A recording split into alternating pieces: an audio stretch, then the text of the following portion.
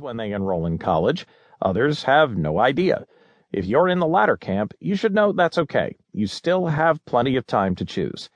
Yet, the more quickly you decide on a major, the sooner you can enroll in specialized courses that will apply to your degree. This can save you both time and money in the long run of your college career.